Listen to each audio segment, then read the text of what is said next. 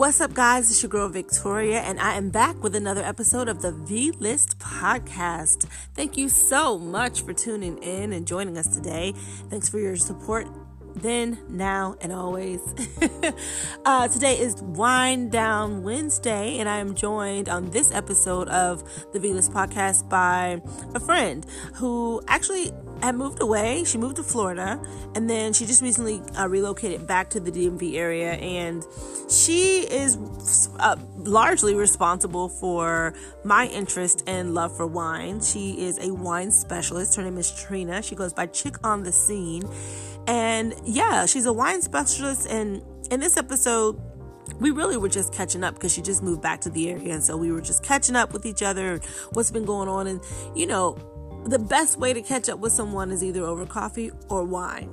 And so we had our Wind Down Wednesday, and it just so happens that she is a wine specialist. So we also have this turn into a little educational situation because she's very knowledgeable about wine and just where it comes from and the different types. And she educated me because I didn't know that there was a difference between a sommelier and just like a wine specialist or a winemaker. Like, there's such a difference. But the wine industry is, if you're a part of that culture, if you're a part of that group, it is very elite. It's not very large, which is shocking to me because a large number of people consume wine on a regular basis. But anyway, our conversation was quite interesting and also educational, and so I thought I'd share it with you all for this beautiful Wind Down Wednesday.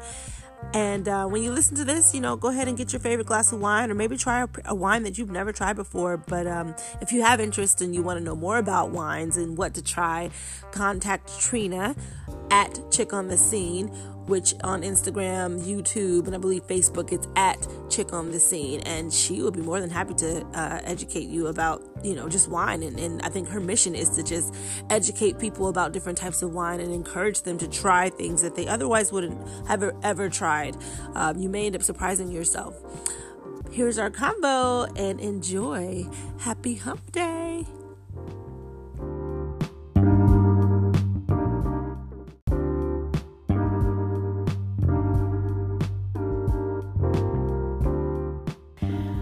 All right, good evening. I'm here with Trina. Hey. Trina is ChickontheScene. Is that still your moniker? Yeah, that's still it. Okay. It hasn't changed. I've adjusted the scene. Welcome back, Cotter.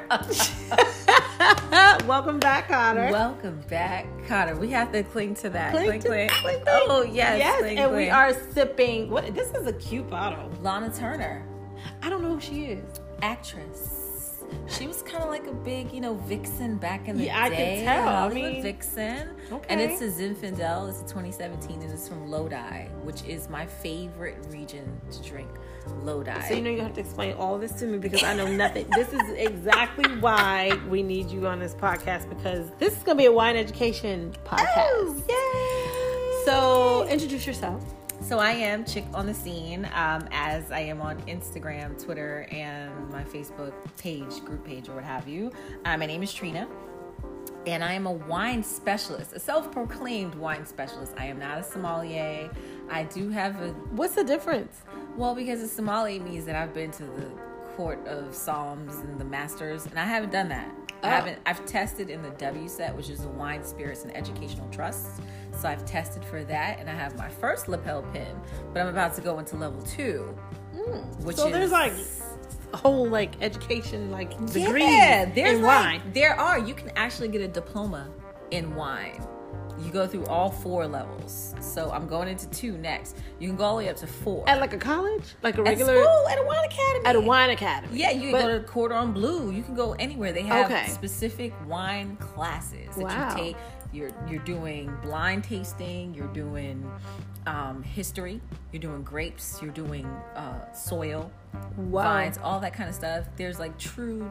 I missed it. I should have been in college for that. Right. That's what I'm I didn't realize that was even an option. I guess I guess there's an option for everything, right? Listen, I will count Carlton McCoy as my inspiration for even finding it out. He is only the second African American master sommelier in all of the United States, and he's from DC. What? Yes, he is. Poppy Collar. Carlton is from DC. He was at the Little Nell in Aspen, and now he's moved on to another winery in Napa. He actually left the Little Nell, but I reached out to him when he tested and passed his masters and all that stuff, and he gave me some really great tips on what I should do to get into wine, like about dope. 5 years ago. 5 or 4 years ago when I reached out to him, when I read about him in the Washington Post, and he was so cool on Facebook. I just messaged him and he replied back and gave me tips. So that's how it all, like, that's how I further went into wine. Yeah. After talking, he used to work for the government in DC, and his passion was wine. He decided to step away and do some stuff, and that's like your be story. An apprentice for somebody. And wow. Decided to go for the test, and the test you plan for that for like years. People study for that, the tasting and all that stuff. If you watch Somm, or if you watch any things on Netflix, it shows you the path that they've taken to take the test and stuff. Wow. And how your life is not your life for a good solid 1 to 2 years while you prepare for that examination. And then like there was a scandal. Wine. Yeah, there was a scandal where they had, apparently the rumor was they had the test and they invalidated everyone's test for last year. And you only invite like a certain number. And they're saying that they all knew, so they had to retest everyone. And I think of the 29 people, I think only 9 people went back to test again. So wait, so is this like... It's secret. Okay. I was going to say, like, it's like... You shouldn't know the test before you do. But not just the test, but I'm saying, you're saying 29 people. So there's only like... So you mean like, this is a very small select group? It's a very small select group. The Court of Master Sommeliers is extremely small. Extremely, like a handful, like under 100 people have ever passed the full master somm level. And what does that get you? Distinction. Like you can manage major wineries, and you can any of the Michelin star restaurants. You could like basically walk your way in and manage their wine collection. $1 million wine collections, $1 billion, like major wine selections, wine houses in New York and Vegas. They invite you in to review and look at their wines and manage their lists, or sit and this is serious stuff. It is. I had no idea. It's a $4 billion industry. I would imagine, and I probably have contributed quite a few of my little dollars to that $4 billion, because but I had no idea that it was so elite. Like that's a real like elite. It is. It's wonder great. People associate wine drinkers as being, elitist or bougie or whatever you want to call it. I don't think anything about that. I just like wine. I don't even know when I started liking wine. I just remember like the very first time I think I drank wine, I didn't like it, and I was like, why do people drink this stuff? It's gross. And then I don't know, I just kept drinking it, and now I just have like that's like I just have an affinity for it.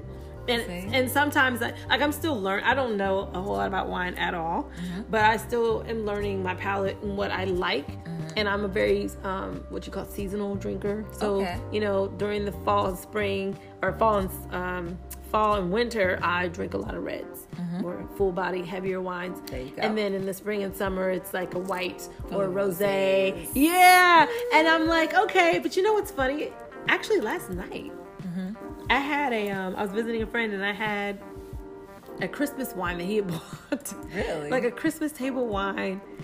He said he bought it at Christmas time and just never drank it, and we drank it, and it was delicious. I mean, it was a full body red, but it was delicious. You sit it for a while, and it tastes better. Yeah. So yeah. Help us. So how did you get into wine?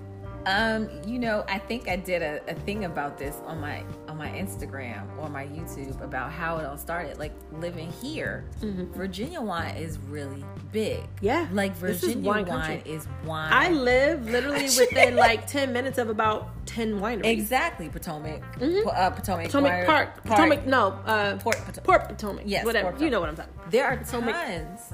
When I lived in Lake Ridge, I lived near Paradise Springs in Clifton. That was my spot. Where did we go Sunday? Effingham, okay. Yeah, that just opened. It's new. Virginia, yes. So I was dating this dude. It's always a dude. Oh my God. In 2010-ish, right after my first divorce. And he lived out near, like where the winery was that I was loving. And he took me out in Purcellville to a few wineries. Okay. And we like Hamilton, Purcellville, Bradenton, out there, past Ashford, past Leesburg. Past Loudoun County. Amazing wineries out there. My favorite is Bluemont. Okay. Because of the views. Mm-hmm. Not so much the wine. The wine is okay. Yeah. But there was a winery called Loudoun Valley Vineyards that I was in love with. Bree, I can't remember her last name. She was the winemaker, a female winemaker in Virginia. She made some amazing wines that I fell in love with. And I started talking to her, and she took me to walk the vineyard and the vines. And we started talking the dirt and the soil and all that stuff. And it really just, it pulled me in, and I was sold. Like, I was complete sold. And then I started blogging. And Chick on the Scene kind of like happened out of kind of like a thing. I don't even remember. Like, I want to say it was a Biggie Smalls song, but I can't remember. But okay, I don't know. But I just thought it was me, and it fit, and that was how the whole wine thing started. Drinking wine with him, and then we broke up, and then we talked about which wineries we were splitting so that we didn't have to run into each other. Wait a minute. Wait a minute. Because he had like memberships, and he was like, he had deliveries like the Virginia coming. Wine Pass. That's how my friend Kelly, she has the Virginia Wine Pass, and so every winery that I go to is with her. And she's always like, oh yeah, here's a winery. She's taking me to pretty much, any winery around. She's the one who's introduced me to all the wineries. So he and I had a discussion about which wineries that I could have and ones that he could have, so that we wouldn't see each other. And I just wanted to keep Loudoun Valley Vineyards. I just wanted to keep that one. I was like, you can have all the rest of them. I just don't want to see you at that one. And he was like, but I like the Tremonnier there. And I was like, so do I. And I want to keep it. This is the part of the negotiation in the breakup. Who knew? In the breakup. Right. That's and so That's either deep. way, he ordered like a bunch of cases, so he didn't have to go there no more. And then I think after that, he was just getting it shipped to his house, so he didn't have to see it. And I didn't see him there. And then I didn't really ever go back out there, because it is far, but it's so worth it to experience it. Mm-hmm. And that's kind of like where it happened. And from there, it led to me just going to like Maryland wine festivals and Gold Cup, and then the U.S. Polo wine festivals, and way out in Maryland, and in Virginia. And then One Hope happened. Yeah, I remember One Hope. I still like One Hope. They have great wine. They do. They have good wine. Napa wine. I went out to Napa. I remember on One Hope, and it was great. And that was a weekend of wine that I will never forget. The wine train, all that wine and stuff. And it's good wine, but it's, you know what? As I've grown and tried other wines, now my palate has expanded enough that I'd be like, yeah, it was good. But have you tried this Portuguese? Alicante Boucher is amazing. And have you tried this Bordeaux? And have you tried this? Like, I'm like so in love with Portugal right now. Like, all the wines from Portugal are like my thing. Really? And it's just I kind of got that. I kind of did that when I went to South Africa. Okay. So when I was in Cape Town, I went on the wine tram. And nice. there's like a bunch of wineries in Cape Town, like in their Franishek region, I think it's called. And so there's a bunch of wineries, but I think the wine tram, I ended up going to like 3 or 4 of them. But there's like a bunch out there you can visit. But yeah, I'm kind of like, and what's funny is that I remember buying a South African wine from Wegmans a few years ago, and it was so delicious. And I want to say it was a rosé. Okay, I think it was a rosé. All right. I'm pretty sure it was a rosé, but it was a South African wine, and it was like my favorite. So then when I went to South Africa, I was like, I've got to go to the wineries. Yeah, I got to go. So I went to Cape Town and went to the wineries, and I don't know. I just think that they're just delicious. And I don't know if it has anything to do with the region it's grown in or whatever. Because even some of their wines are not, I don't think they're all grown there. I'm not 100% sure. Sometimes they pick the grapes from other regions and bring them in and ferment them there. Okay. And they bottle them there. Yeah. But they're still technically South African. Because remember, all of this is about grapes. And the grapes have been plucked and transported to all kinds of places all over, where you can find a grape from France in Napa. You can find, most of the time, okay, so A lot of the grapes that originated in like Italy, they made their way to France. So what's the difference? Like, help us. Okay. Educate us. Wine master. I'm not a wine master. Well, then what's your title? I said I'm a wine specialist. Okay. Because my goal is to make it comfortable for everyone to just talk about wine. If we have a tasting, we have an event, and you try wines with me, and you try wines that you probably would not have, the goal is for you to feel comfortable enough that you can decide, do you like it, do you not like it, and whatever else I pour, and figuring out how this works with you. I can eat this with. I can pair this with. Yeah. I can go into the store and feel comfortable and say, okay, well, I enjoyed a wine called blah, blah, blah. Yeah. Do you have something close to that? Yeah. Like, that's my goal for you, because it's so intimidating. Yeah. Especially for people of color. Because a lot of times when you think about it, when you see the representation, it isn't of brown people in wine. I was just listening to another podcast, actually, about this same thing, because there was a black guy who used to work for, I think, Ace of Spades or something like that, whatever the liquor company was.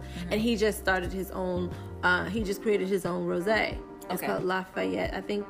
Lafayette wine, Lafayette rosé or something like that. But anyway, it's big in the Northeast region. So DC. Is that Will? Is that Will of something? I have no idea. It's called Lafayette. I'll look it up. Okay, but tell me. He was on a podcast and I was listening to it, but he talked about this because he was saying how he spent a lot of time in the south of France and how people of color, when people market wines, they don't market it to us. No. Because they don't think that even though we drink it, they don't market it to us. And we're buying a lot. Women are buying a lot of wine. We get together more as a group and have bottles all, out. And so that's why it's really important, I think, for more wine specialists to come out who are doing tastings, who are educating people on wines. So they feel comfortable, in going to the store and buying it. And like pronunciations and, like all that stuff. It's real simple. And just being around more people who are discussing wine. There are black folks that got wholesalers of wine. Like, they're paying money, investing. Yeah. Purchasing bottles specifically for investment. And so I think that piece is really important for all of us. There are tons of black women. There's Black Girls Wine. She's Shayla. She's based in Richmond. There's Lotus and Vine. I know there's the sisters, the McBride sisters. The McBride sisters in Cali and / New Zealand. There's Lotus and Vine. There's another wine group that's in Atlanta. There's Love Cork. Oh, shoot. She's in Chicago. She has her own wine, and it's in like Target and stuff now. Love Corkscrew. Corkscrew, a sister. She's been doing this for a while. There's Theopolis Wine. She has her own wine. She went to Hampton University. There's tons of black folks. There's Andre Mouton. He has his own wine. This guy is Donne Burston. Let me see. Donne Burston. Right. I saw him. Yes. Lafayette Rosé. Yes, that's his wine. Yes, I've seen his picture. I saw that picture. But there's tons of that. And when major wineries and wine companies aren't marketing to us, they don't use our faces on their stuff. They don't, when you see a brown person drinking some wine, it's like, oh, yes. Like, I try to post as many pictures as I can when I do events, because we are really doing events and having great times and enjoying the wine and learning and all of that, and investing in wine. We spend a lot. We do. I know. I money. If I don't even if I don't have groceries, right? I make sure I have wine. See, look at that. It's how many people can? People can say that. I mean, and it's even like I prefer wine over liquor. Even you know what I mean, because it's something you can drink every day. You know what I mean? Like, to me, I don't think there's anything wrong with drinking it every day. No, just don't listen to your doctor. Yeah, I mean, you can have one glass of red every day. Yeah, and I don't have one every day, but I'm just saying, I would not judge you if you did. It can't. At this point, I'm not worried about who judging me for anything. Okay? Judge away, because you got some stuff too. Okay? Right, exactly. And if all it is for me is sipping the communion every day, hallelujah, hallelujah. Judge away.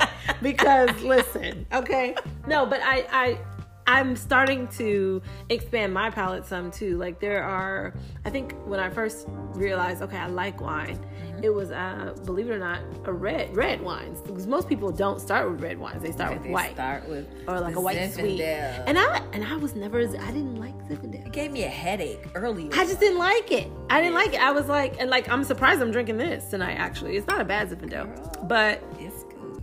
It was like the white Zinfandels and Moscato, which is not. That is a dessert wine. It is a dessert wine. I'm not a snob about it. I understand that for people. But it's just way sweet. It's very sweet. It's high in sugar. It's just not wine that I personally like. I've had. I think you can pour it over cake, and it's really good over a nice pound cake. It's amazing. So yeah, most people start off with the sweet wines, and I, for one, I've never had that affinity. Like I'll drink it, but it was never my thing. So I started really loving like Cabernets and Merlots and Malbec. Those are my favorite. Now, I could take a Malbec any day. Give me a nice full body Malbec, and then I also started really enjoying Shiraz and Syrah. Okay. And so those are really... Syrah is my thing. Yeah. And at first I was like, well, what's the difference? And I started like kind of forcing myself to taste the different notes and like appreciate the notes that are in the wines. So that I really knew why I liked it and I could tell what I was drinking. And I'm still not, all the way 100% but I can tell most of the time if I'm drinking a Cab versus a Merlot or a Malbec, Right. But like, what is the difference? Like, so it depends on what exactly you're drinking. Because the spectrum is when you start with the whites. There are the Pinot Gris. There's a Sauvignon Blanc. I love Sauvignon Blanc and Riesling. And there's a really, really light. The Riesling will have a hint that's a little bit sweeter because it's more European. It's either German. It's really close to Gewürztraminer, which is another sweet. Yes, they used to have that in North Carolina. And yes. So it kind of like goes that way, and it just all depends. And then when you get to like the Chardonnay, you kind of stop. And right there, Chardonnay, you're going to get the butter. You're going to get the heavier kind of the taste, the aftertaste that you have, depending on it. If it's a barrel, you'll get more butter. If it's stainless steel, it'll be lighter. Yeah. It'll be more fruit forward, depending on the process. Maybe more apricot, more peach, more melon, things like that.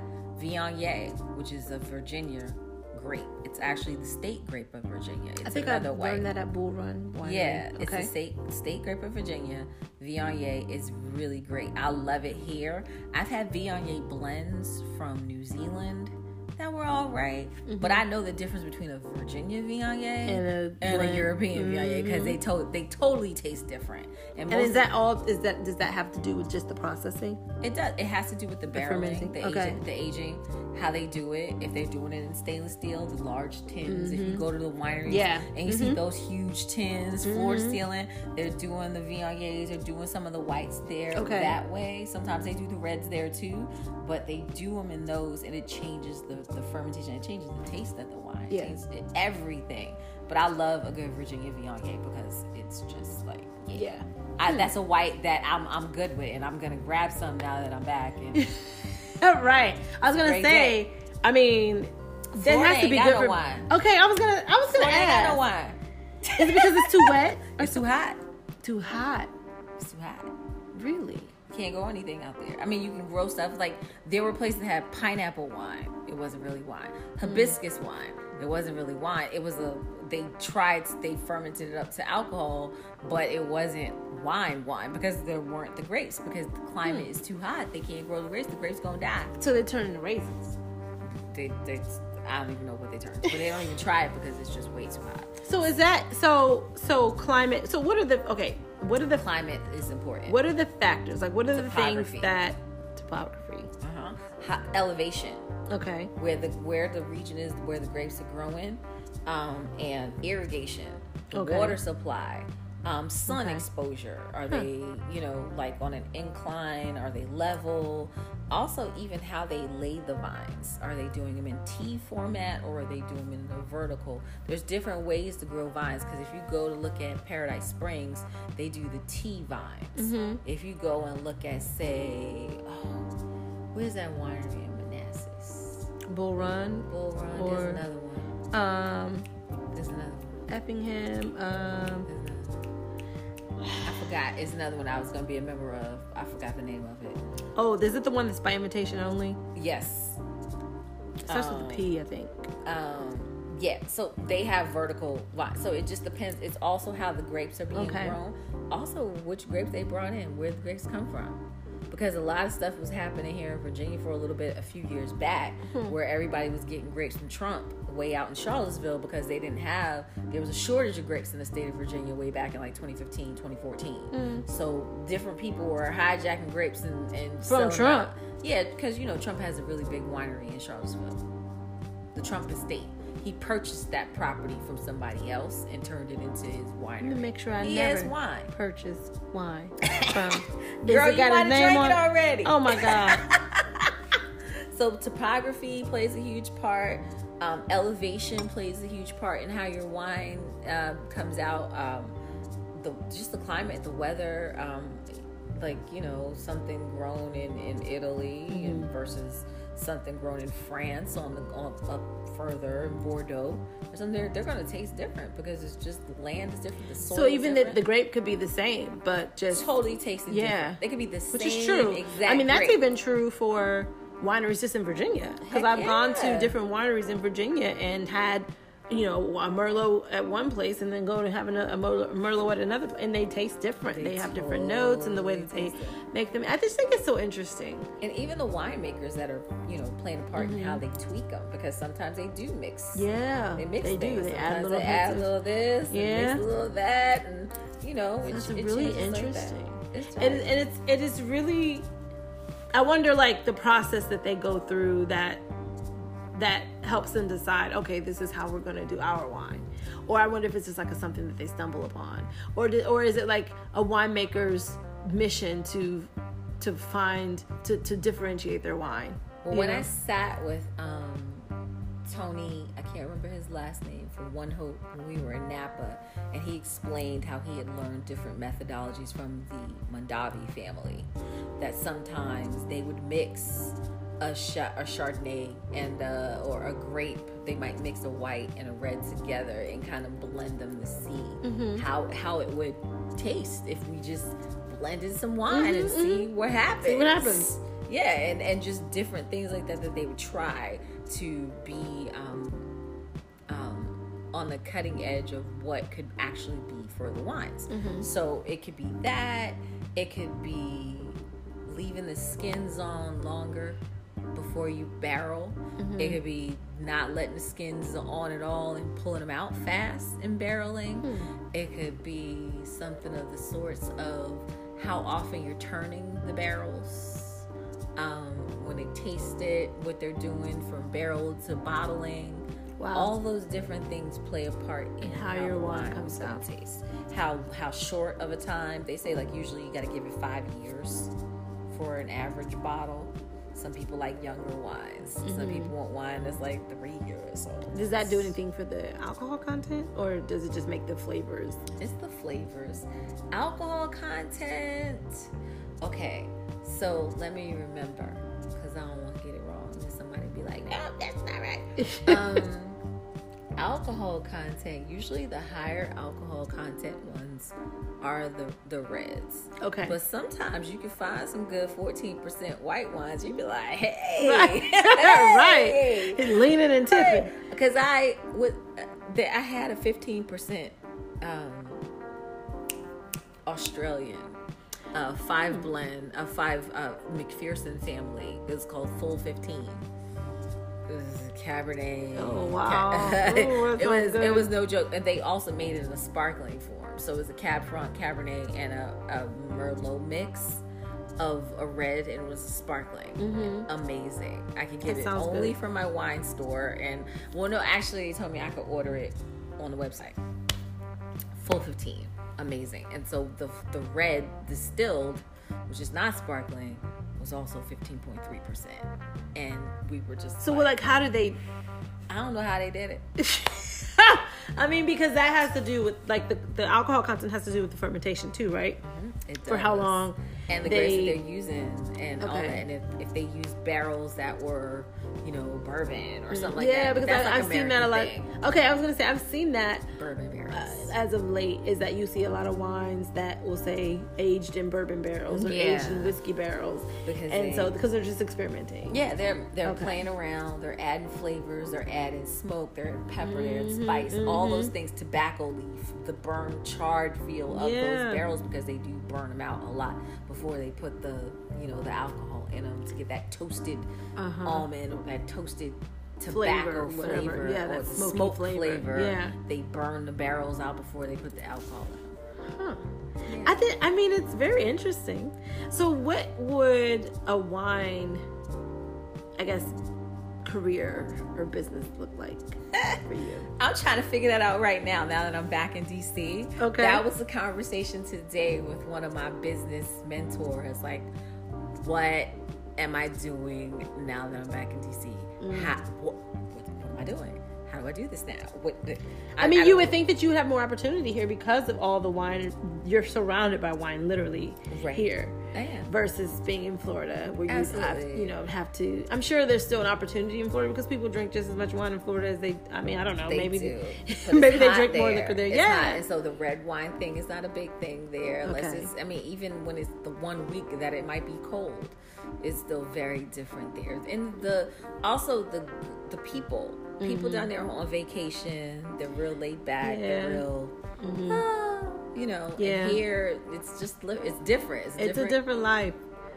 It's a totally welcome back. Fresh off 95, as I said, fresh off 95. I do not want to be on 95. Oh my gosh.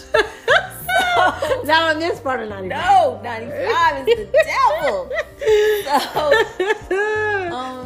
What were you asking me about? So what's your wine business? Yeah. Okay, so I think it depends on what you want to do. Like, I really enjoyed working in a wine store. Okay. I loved it because I'm a people person. Yeah. And for people who haven't tried wines and they're coming in for the first time and they're like, well, I don't know what I like. I don't know what I like. And then you can pour for them so they can try things and see what they taste, and then you tell them, well, maybe you taste this, maybe you taste that, you can pair it with this, pair it with that.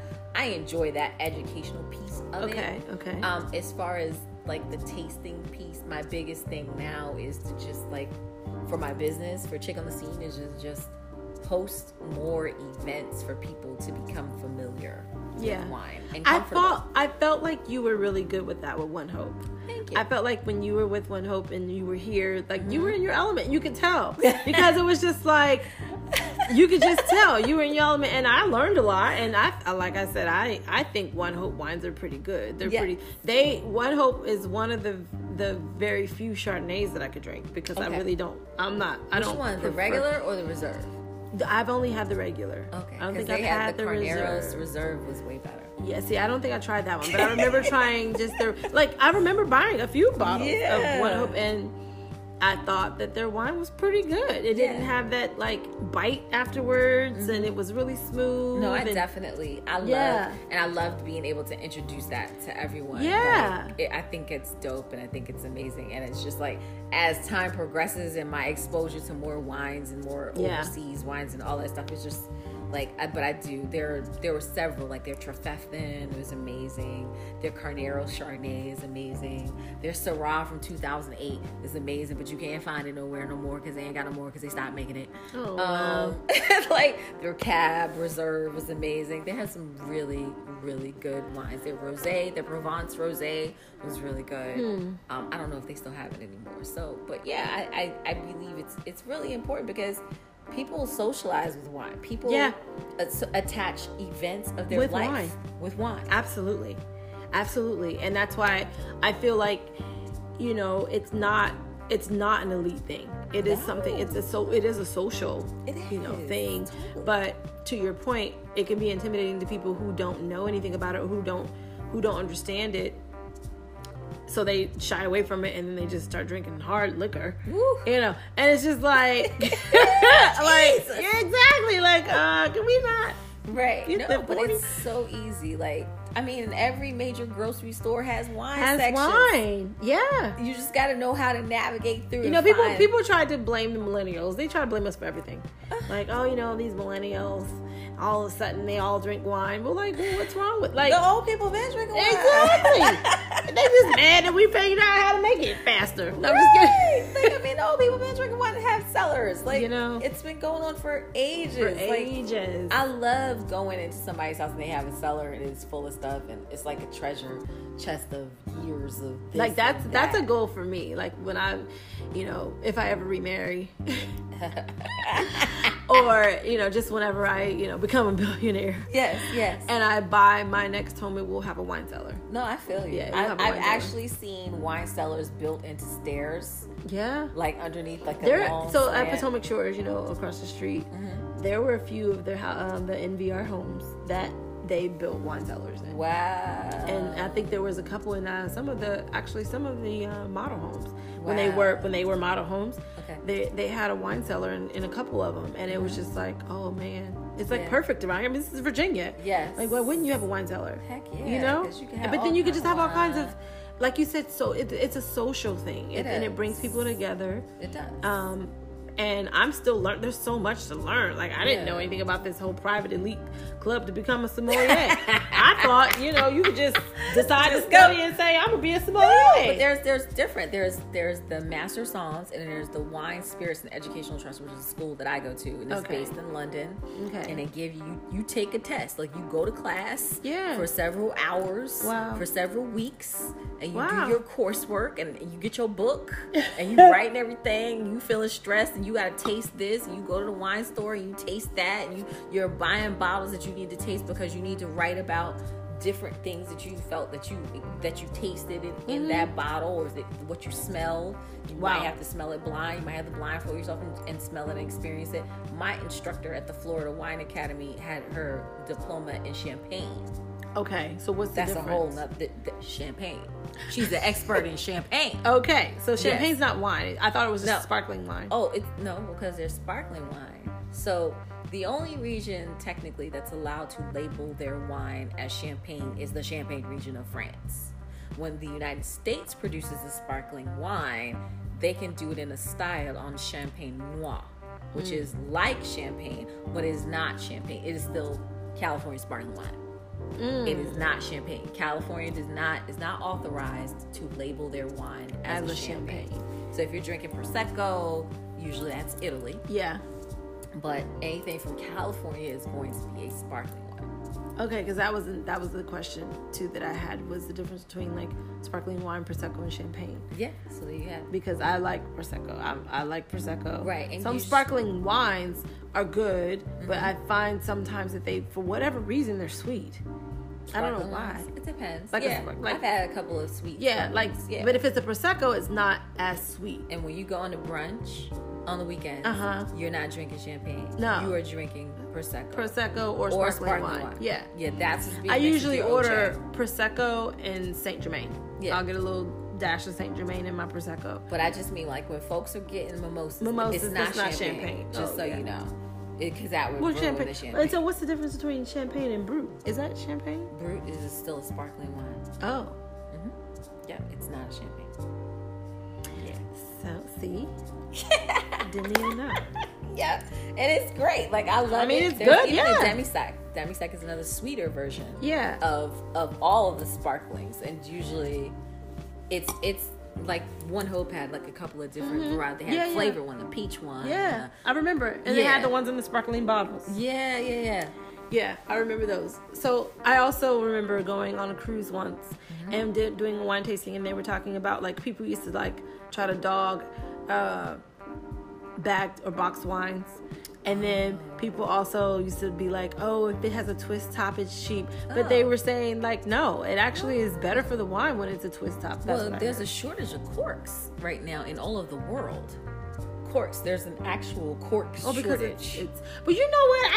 I Is that why I've noticed that a couple of wines that I've purchased recently have had styrofoam corks? Yeah, they have those different, like, yeah, it's like that foamy, yeah. Because there is a shortage of corks in all of the world, and they're asking for you to give your corks back. Really? I mean, you can't reuse them because remember, it's a growing plant thing that they cut from and all that. Okay. But around the world, there's a shortage of corks, so that's why wine companies have begun to be creative and either A, do the twisty tops, or B, do that other styrofoam or foamy. Yeah, it's like a foam. Fill, to the wines. But well, does the cork influence the flavor of the wine at all? The cork helps in the aging of the wines, but it doesn't. Something about the air coming through. Yeah, there's about the air coming through the bottle. It limits it, and then that's why some people get what's the name of it? The Corskin. I forgot the thing, but it's a Sorkin. I forgot the name, but there's a corkscrew that you can get that leaves the cork actually in the bottle, and you just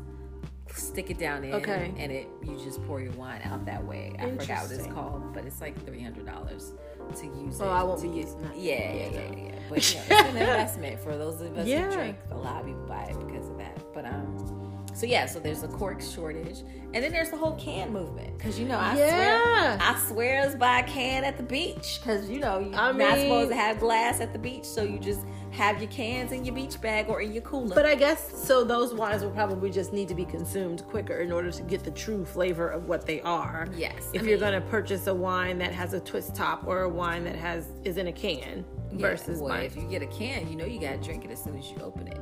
Well, yeah. Yeah, so Underwood does a really good job. They have a red, they have a Chardonnay. I've had their rosé. I've also had their sparkling rosé. I've had all of Underwood's. Okay. And then if you go to Whole Foods, they got like a whole section cans. Trader Joe's. Section I've cans. seen the cans. Even in Total Wine. Yeah, cans. They have like the whole wall of singles. You can try all kinds of single cans of wine in Total Wine. You can just go grab one for $5.99 and just see if you like it. It's just so interesting to me. Yeah, it's big business. It is big business. So wait. So before we wrap up. Yes, darling. So you were saying you just like the educational piece of wine. You like that. So would you ever consider like having your own wine or creating one? Oh. Like is that? I would imagine that would be a whole process. It has been. You don't have to be like a sommelier in order to create a wine though, right? No. Okay. You've got to get with the right people and have the grapes and all of that stuff. And there are ways to do it. Do I want to treat a wine? I don't know if I want to treat wine. Do I want to ChickentheScene? I don't know if I want to ChickentheScene. I would be cool with my own Syrah. I think I would really like that. I would like it. I just haven't met the right, I guess, people to get that together, to get it popping. That happen. I mean, because I think that would be cool. Yeah.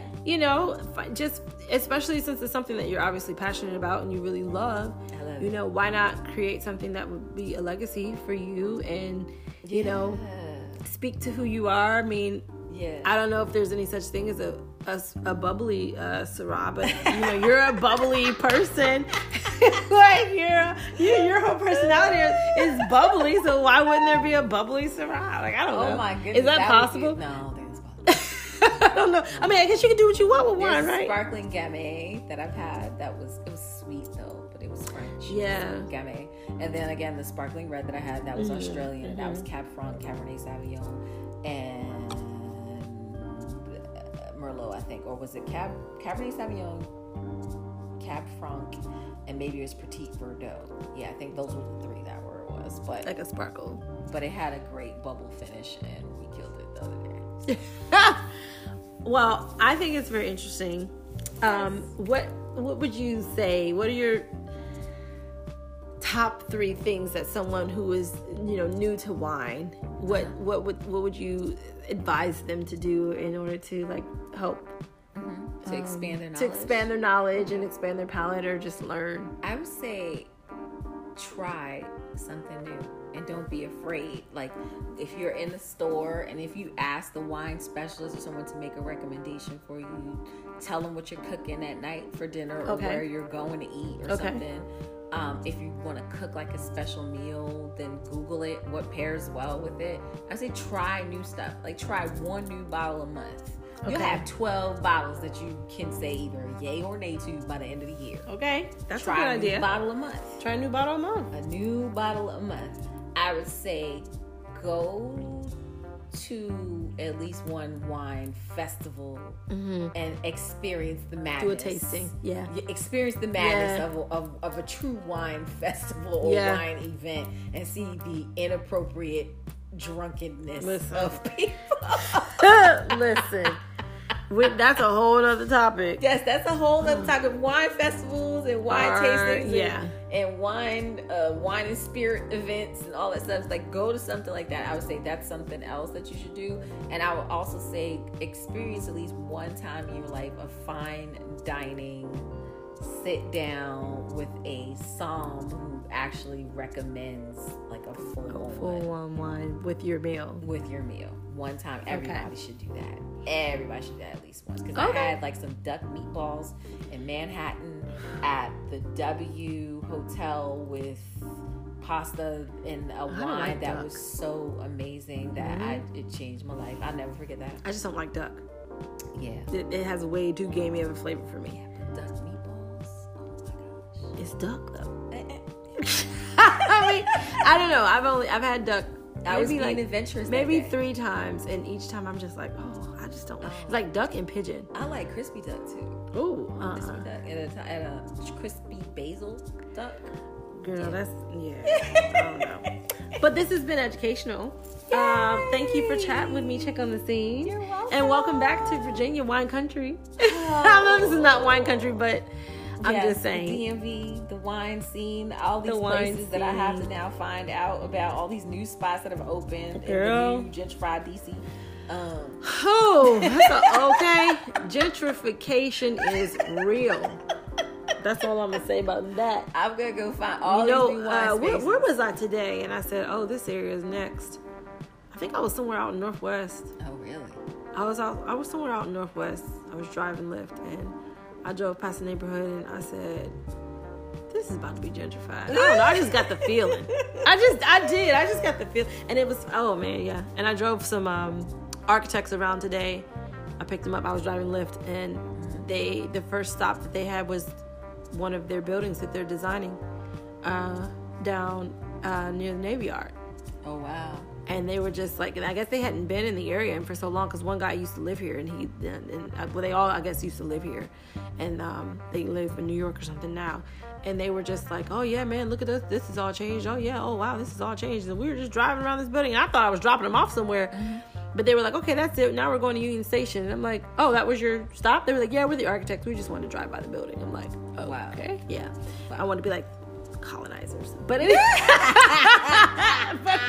but I didn't. I just said, oh, okay. So now I know which building not to move in. No. Yeah. But no, this has been educational. And there's just so much more to learn about wine. So, I mean, I'll link all of your socials and everything on my Instagram. But, thank you for listening, V-listers. If you have questions, I'll link all of her stuff so that you can reach out to Trina and Chick on the Scene and ask about wine and learn. And just don't be afraid to try. You're not bougie if you drink wine. Don't let anybody tell you that.